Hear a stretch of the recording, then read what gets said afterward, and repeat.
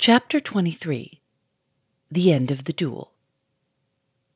"The handcuffs," said Lupin, and his face fell. Then it cleared, and he added lightly, "After all, there's nothing like being careful, and by Jove, with me you need to be. I might get away yet. What luck is it for you that I'm so soft, so little of a charmerasse, so human? Truly, I can't be much of a man of the world to be in love like this." "Come, come, hold out your hands," said Gouchard, jingling the handcuffs impatiently. "I should like to see that child for the last time," said Lupin, gently. "All right," said Gouchard. "Arsène Lupin, and nabbed by you? If you aren't in luck. Here you are," said Lupin bitterly, and he held out his wrists. Gouchard snapped the handcuffs on them with a grunt of satisfaction. Lupin gazed down at them with a bitter face and said, "Oh, you are in luck. You're not married by any chance?" Yes, I am," said Gouchard hastily, and he went quickly to the door and opened it. "Doucet," he called, "Doucet, Mademoiselle Kirchhoff is at liberty. Tell her so, and bring her in here." Lupin started back, flushed and scowling. He cried, "With these things on my hands? No, I can't see her." Gouchard stood still, looking at him. Lupin's scowl slowly softened, and he said, half to himself, "But I should have liked to see her, very much, for if she goes like that, I shall not know when or where—" He stopped short, raised his eyes, and said in a decided tone, "Ah, well, yes, I should like to see her." "If you've quite made up your mind," said Gouchard impatiently, and he went into the anteroom. Lupin stood very still, frowning thoughtfully. He heard footsteps on the stairs, and then the voice of Gouchard in the anteroom, saying in a jeering tone, "You're free, mademoiselle, and you can thank the Duke for it. You owe your liberty to him." "Free? And I owe it to him?" cried the voice of Sonia, ringing and golden with extravagant joy. "Yes, mademoiselle," said Gouchard, "you owe it to him." She came through the open door, flushed deliciously and smiling, her eyes brimming with tears of joy. Lupin had never seen her look half so adorable. "Is it to you I owe it? Then I shall owe everything to you. Oh, thank you," she cried, holding out her hands to him. Lupin half turned away from her to hide his handcuffs. She misunderstood the movement. Her face fell suddenly like that of a child rebuked. "Oh, I was wrong to come here," she cried quickly, in changed, dolorous tones. "I thought yesterday— I made a mistake. Pardon me. I'm going." Lupin was looking at her over his shoulder, standing sideways to hide the handcuffs. He said sadly, "Sonia." No, I understand. It was impossible," she cried quickly, cutting him short. "And yet, if you only knew, if you knew how I have changed, with what a changed spirit I came here. Ah, I swear that now I hate all my past. I loathe it. I swear that now the mere presence of a thief would overwhelm me with disgust." "Hush," said Lupin, flushing deeply and wincing. "Hush." "But after all, you're right," she said in a gentler voice. "One can't wipe out what one has done. If I were to give back everything I've taken, if I were to spend years in remorse and repentance, it would be no use. In your eyes, I should always be Sonia Kirchhoff, the thief." The great tears welled slowly out of her eyes and rolled down her cheeks. She let them stream, unheeded. "Sonia!" cried Lupin, protesting. But she would not hear him. She broke out with fresh vehemence, a feverish passion. "And yet, if I'd been a thief like so many others— But you know why I stole. I'm not trying to defend myself, but after all, I did it to keep honest. And when I loved you, it was not the heart of a thief that thrilled. It was the heart of a poor girl who loved. "You don't know what you're doing. You're torturing me. Be quiet," cried Lupin hoarsely, beside himself. "Never mind, I'm going. We shall never see one another any more," she sobbed. "But will you shake hands just for the last time?"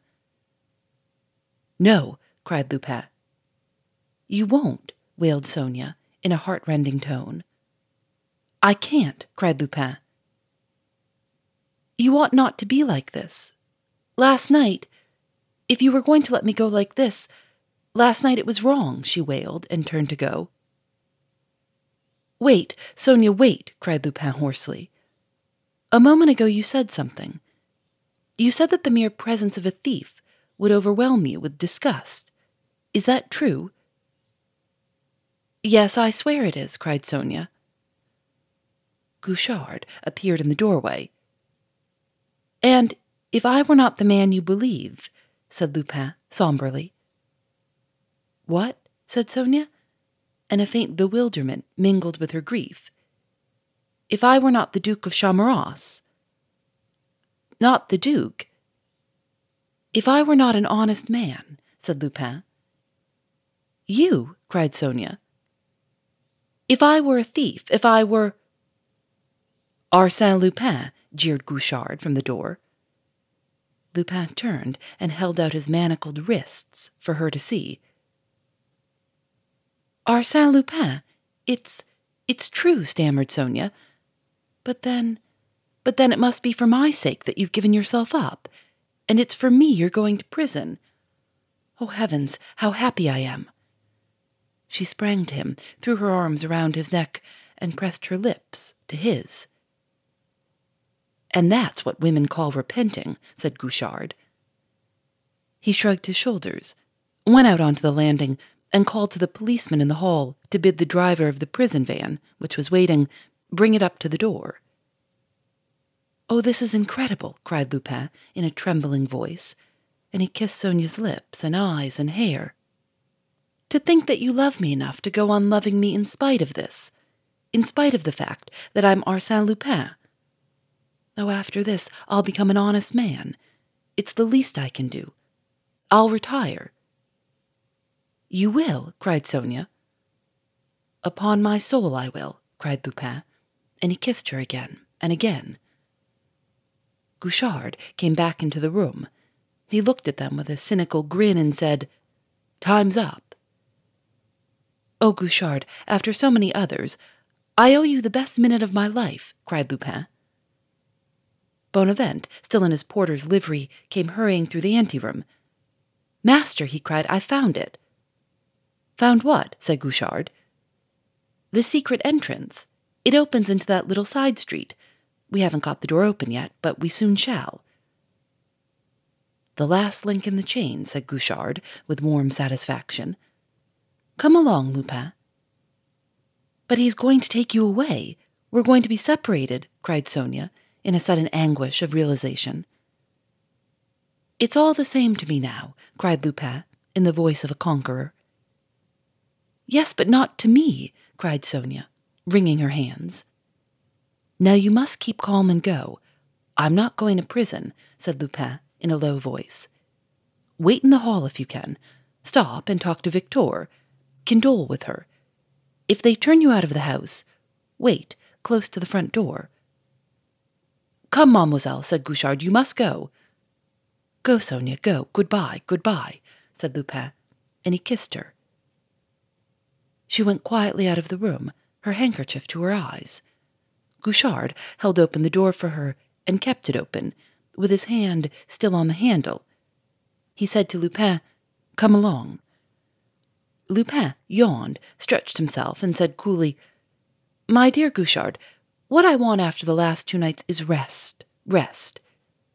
He walked quickly across the room and stretched himself comfortably at full length on the couch. "Come, get up," said Gouchard roughly. "The prison van is waiting for you. That ought to fetch you out of your dream." "Really, you do say the most unlucky things," said Lupin gaily. He had resumed his flippant, light-hearted air, His voice rang as lightly and pleasantly as if he had not a care in the world. "Do you mean that you refuse to come?" cried Gouchard, in a rough, threatening tone. "Oh, no," said Lupin quickly, and he rose. "Then come along," said Gouchard. "No," said Lupin. "After all, it's too early." Once more he stretched himself out on the couch and added languidly, "I'm lunching at the English Embassy." "Now you be careful," cried Gouchard angrily. "Our parts are changed. If you're snatching at a last straw, it's a waste of time. All your tricks, I know them. Understand, you rogue, I know them." "You know them," said Lupin, with a smile rising. "It's fatality." He stood before Gouchard, twisting his hands and wrists curiously. Half a dozen swift movements, and he held out his handcuffs in one hand and threw them on the floor. "Did you know that trick, Gouchard? One of these days I shall teach you to invite me to lunch," he said slowly, in a mocking tone, and he gazed at the detective with menacing, dangerous eyes. "Come, come, we've had enough of this," cried Gouchard, in mingled astonishment, anger, and alarm. "Bonavent, Boursin, Doucet, here, help, help," he shouted. "Now listen, Gouchard, and understand that I'm not humbugging," said Lupin quickly, in clear, compelling tones. "If Sonia just now had had one word, one gesture of contempt for me, I'd have given way, yielded, half yielded at any rate. For rather than fall into your triumphant clutches, I'd have blown my brains out. I've now to choose between happiness, life with Sonia, or prison. Well, I've chosen. I'll live happily with her, or else, my dear Gouchard, I'll die with you.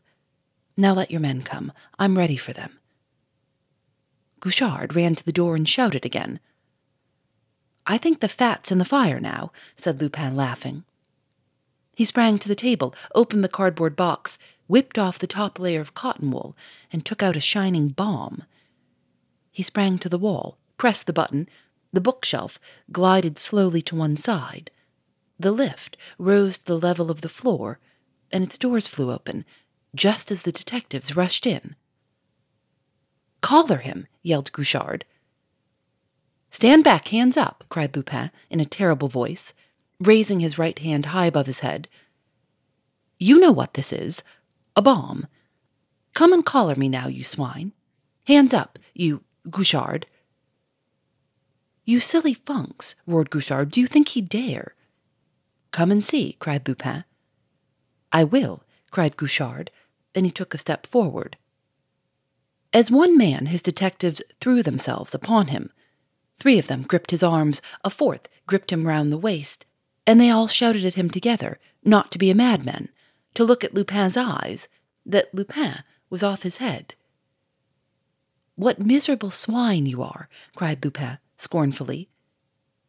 He sprang forward, caught up the kit bag in his left hand, and tossed it behind him into the lift. "You dirty crew," he cried again. "Oh, why isn't there a photographer here? And now, Gouchard, you thief, give me back my pocketbook." "Never!" screamed Gouchard, struggling with his men, purple with fury. "Oh, Lord, master, do be careful, don't rile him," cried Bonavent in an agony. "What? Do you want me to smash up the whole lot?" roared Lupin in a furious, terrible voice.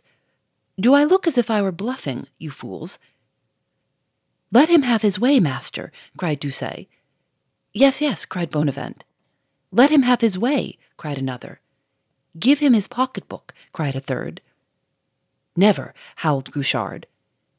"It's in his pocket, his breast pocket, be smart," roared Lupin. "Come, come, it's got to be given to him," cried Bonavent. "Hold the master tight." And he thrust his hand into the breast of Gouchard's coat and tore out the pocketbook. "Throw it on the table," cried Lupin. Bonavent threw it on the table, and it slid along it right to Lupin. He caught it in his left hand and slipped it into his pocket. "Good," he said, and then he yelled ferociously, "Look out for the bomb," and made a feint of throwing it. The whole group fell back with an odd, unanimous, sighing groan. Lupin sprang into the lift, and the doors closed over the opening. There was a great sigh of relief from the frightened detectives, and then the chunking of machinery as the lift sank. The grip on Gouchard loosened. He shook himself free and shouted, "After him! You've got to make up for this. Down into the cellar, some of you. Others, go to the secret entrance. Others to the servants' entrance. Get into the street. Be smart. Doucet, take the lift with me." The others ran out of the room and down the stairs, with no great heartiness, since their minds were still quite full of the bomb, and Lupin still had it with him. Gouchard and Doucet dashed at the doors of the opening of the lift well, pulling and wrenching at them. Suddenly there was a click, and they heard the grunting of the machinery. There was a little bump and a jerk. The doors flew open of themselves, and there was the lift, empty, ready for them. They jumped into it. Gouchard's quick eye caught the button, and he pressed it. The doors banged to, and to his horror, the lift shot upwards about 8 feet and stuck between the floors. As the lift stuck, a second compartment, exactly like the one Gouchard and Doucet were in, came up to the level of the floor of the smoking room. The doors opened, and there was Lupin. But again, how changed! The clothes of the Duke of Chamarras littered the floor. The kit-bag was open, and he was wearing the very clothes of Chief Inspector Gouchard, his seedy top hat, his cloak. He wore also Gouchard's sparse, lank, black hair, his little, bristling black mustache. His figure, hidden by the cloak, seemed to have shrunk to the size of Gouchard's. He sat before a mirror in the wall of the lift, a make-up box on the seat beside him. He darkened his eyebrows and put a line or two about his eyes. That done, he looked at himself earnestly for 2 or 3 minutes. And as he looked, a truly marvelous transformation took place. The features of Arsène Lupin, of the Duke of Chamarras, decomposed, actually decomposed, into the features of Jean Gouchard. He looked at himself and laughed, the gentle, husky laugh of Gouchard. He rose, transferred the pocketbook to the coat he was wearing, picked up the bomb, came out into the smoking room, and listened. A muffled roaring, thumping came from the well of the lift. It almost sounded as if, in their exasperation, Gouchard and Doucet were engaged in a struggle to the death. Smiling pleasantly, he stole to the window and looked out. His eyes brightened at the sight of the motor car, Gouchard's car, waiting just before the front door and in charge of a policeman. He stole to the head of the stairs and looked down into the hall. Victor was sitting huddled together on a chair. Sonia stood beside her, talking to her in a low voice, and keeping guard on Victor stood a brown-faced, active, nervous policeman, all alertness, briskness, keenness. "Hi, officer, come up here, be smart," cried Lupin, over the banisters, in the husky, gentle voice of Chief Inspector Gouchard.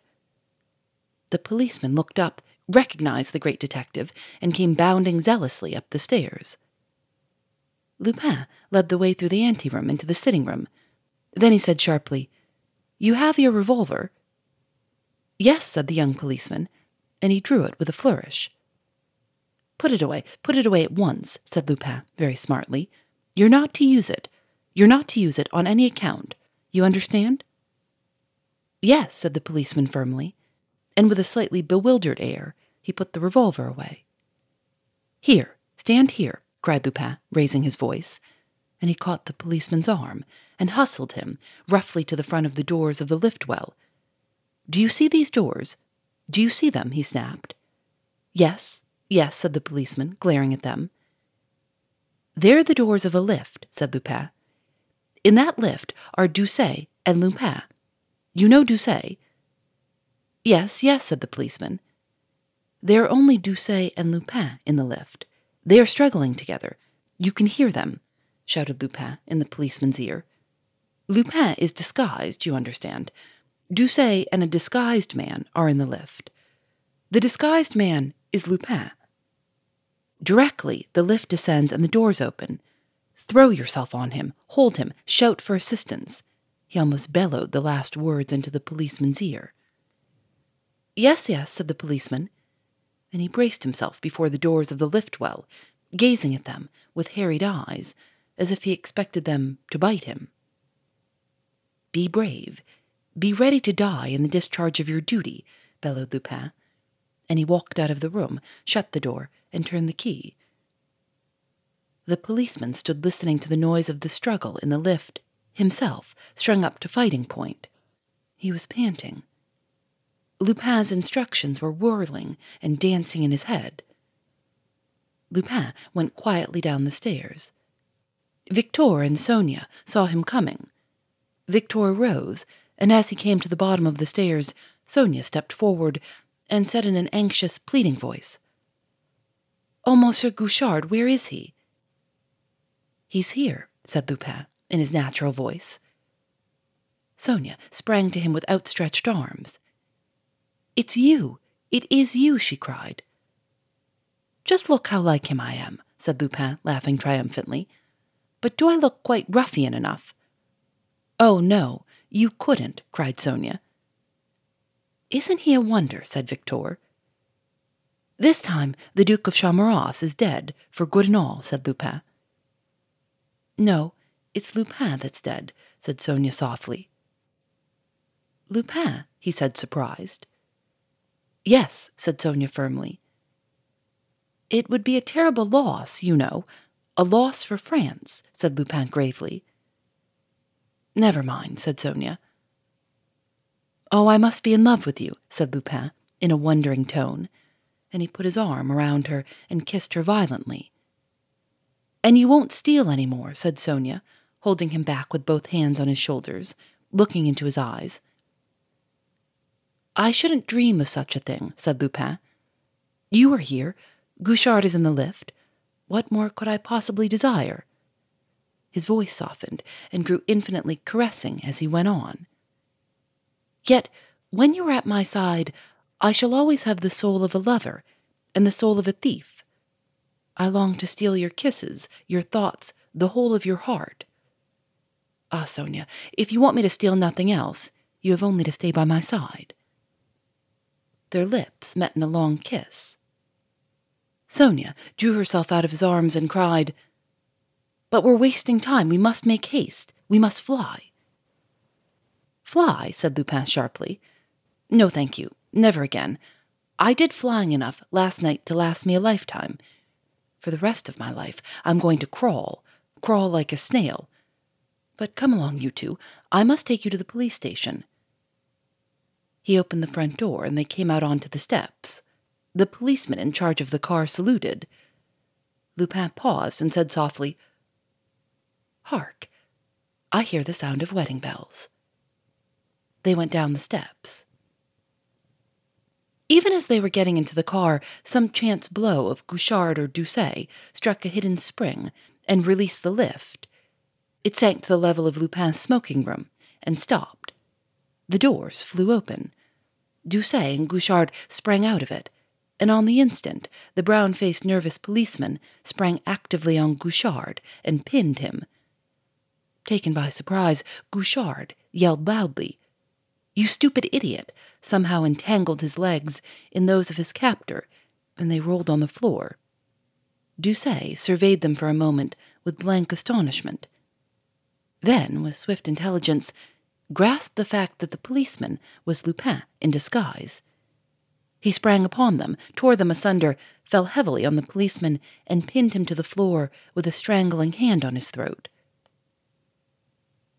Gouchard dashed to the door, tried it, and found it locked, dashed for the window, threw it open, and thrust out his head. 40 yards down the street, a motor car was rolling smoothly away. Rolling to a honeymoon. "Oh, hang it," he screamed. "He's doing a bunk in my motor car." That's the end of Arsène Lupin. Phoebe Reads a Mystery is produced by Jeffrey Gardner and Susanna Robertson. We'll be back in a few days with a new book. Phoebe Reads a Mystery is recorded in the studios of North Carolina Public Radio, WUNC.